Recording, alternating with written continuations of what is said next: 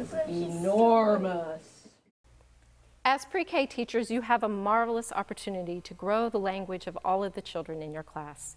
You want to find ways every day to help children grow their vocabularies, to increase the length and complexity of their sentences, and to learn how to pronounce challenging new words. Remember, there are several things you can plan for every day that will help children use and grow their language. Design small play spaces in your classrooms where children can sit and stay and talk. Find ways to include dramatic play as a regular part of your program. You also want to find ways that you can sit and stay and talk with the children in your class about the things that they are doing throughout the day and throughout the year. See if you can find ways for children to talk about things they've done in the past or that they might do in the future. And finally, be sure to include read-alouds every day in your program. When you read books to children, that gives you an opportunity to teach them the meanings of new words and to ask questions and invite their conversation about what you're reading to them. Now we will watch as VPK instructors from around the state in Florida find ways to grow the language of the children in their classes.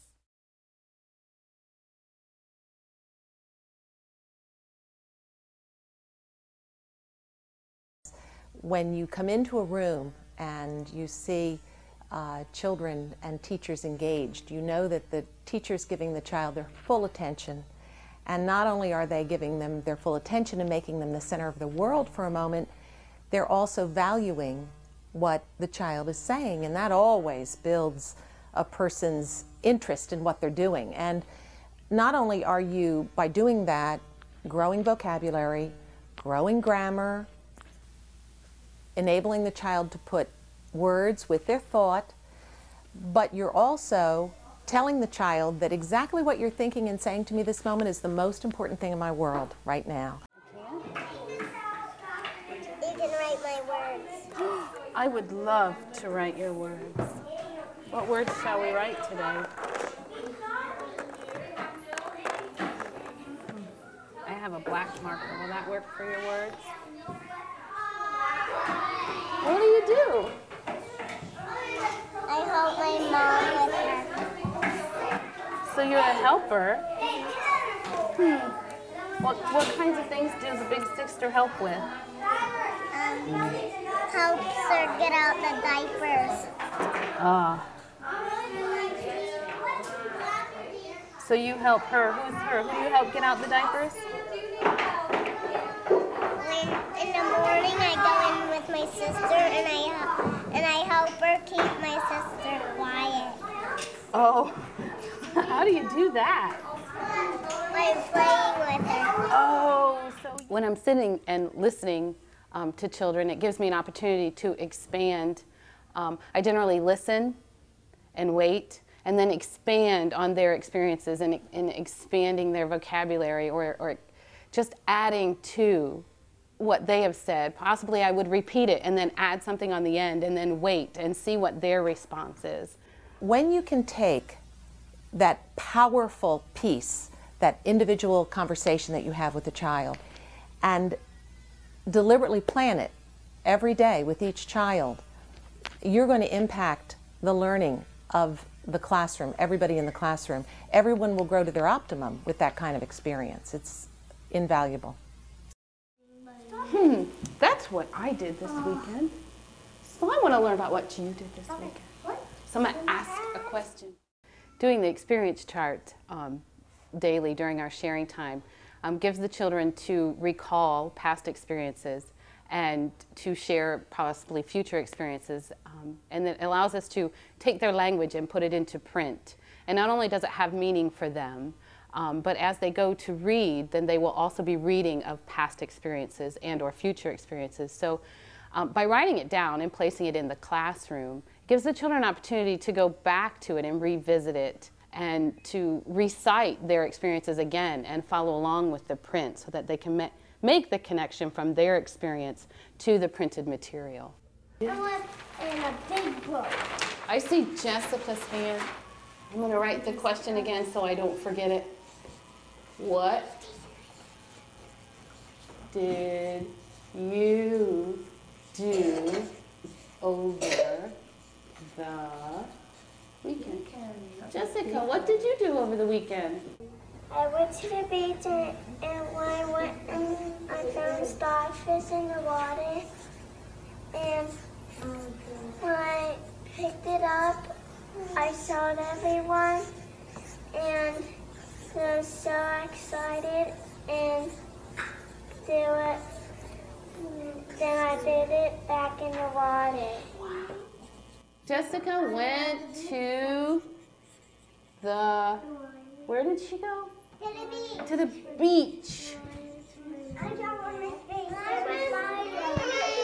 And saw, who remembers what Jessica saw at the beach? A starfish.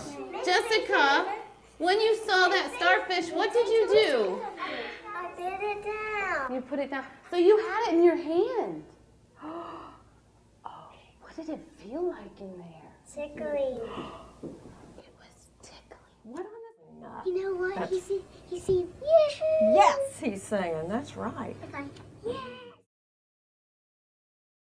When I chose the book, I was trying to find a book that, of course, would be interesting, that would keep their attention. I was looking at something with some very engaging pictures, looking at the illustrations, not a tremendous number of words, something that I could expand on and ask them and have them be involved with.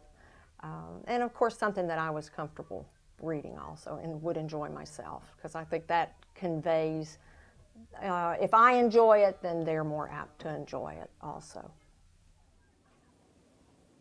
I've got a story for you today. Oh, alligator. Oh, you know it. You know it.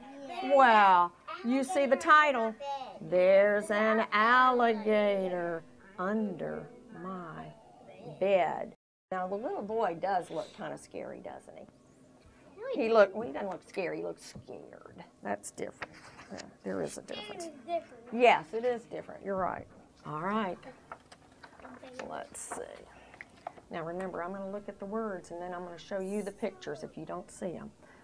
There used to be an alligator under my bed. It might be a crocodile. Ted, look at that cool space. It's hard to tell. Yeah, he's got lots of toys there. What's he carrying? A board. A board. It could be wood. Maybe. And he's decided right here, well, I'm just going to have to be the one to do something about this. So I went to the kitchen to get some alligator bait. What's bait? It's like food where you get fish from. You can use bait to catch fish. So he's going to use bait to Catch an alligator. catch an alligator.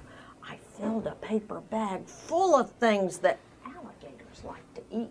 Not What do you houses. see? Look. What's he getting out?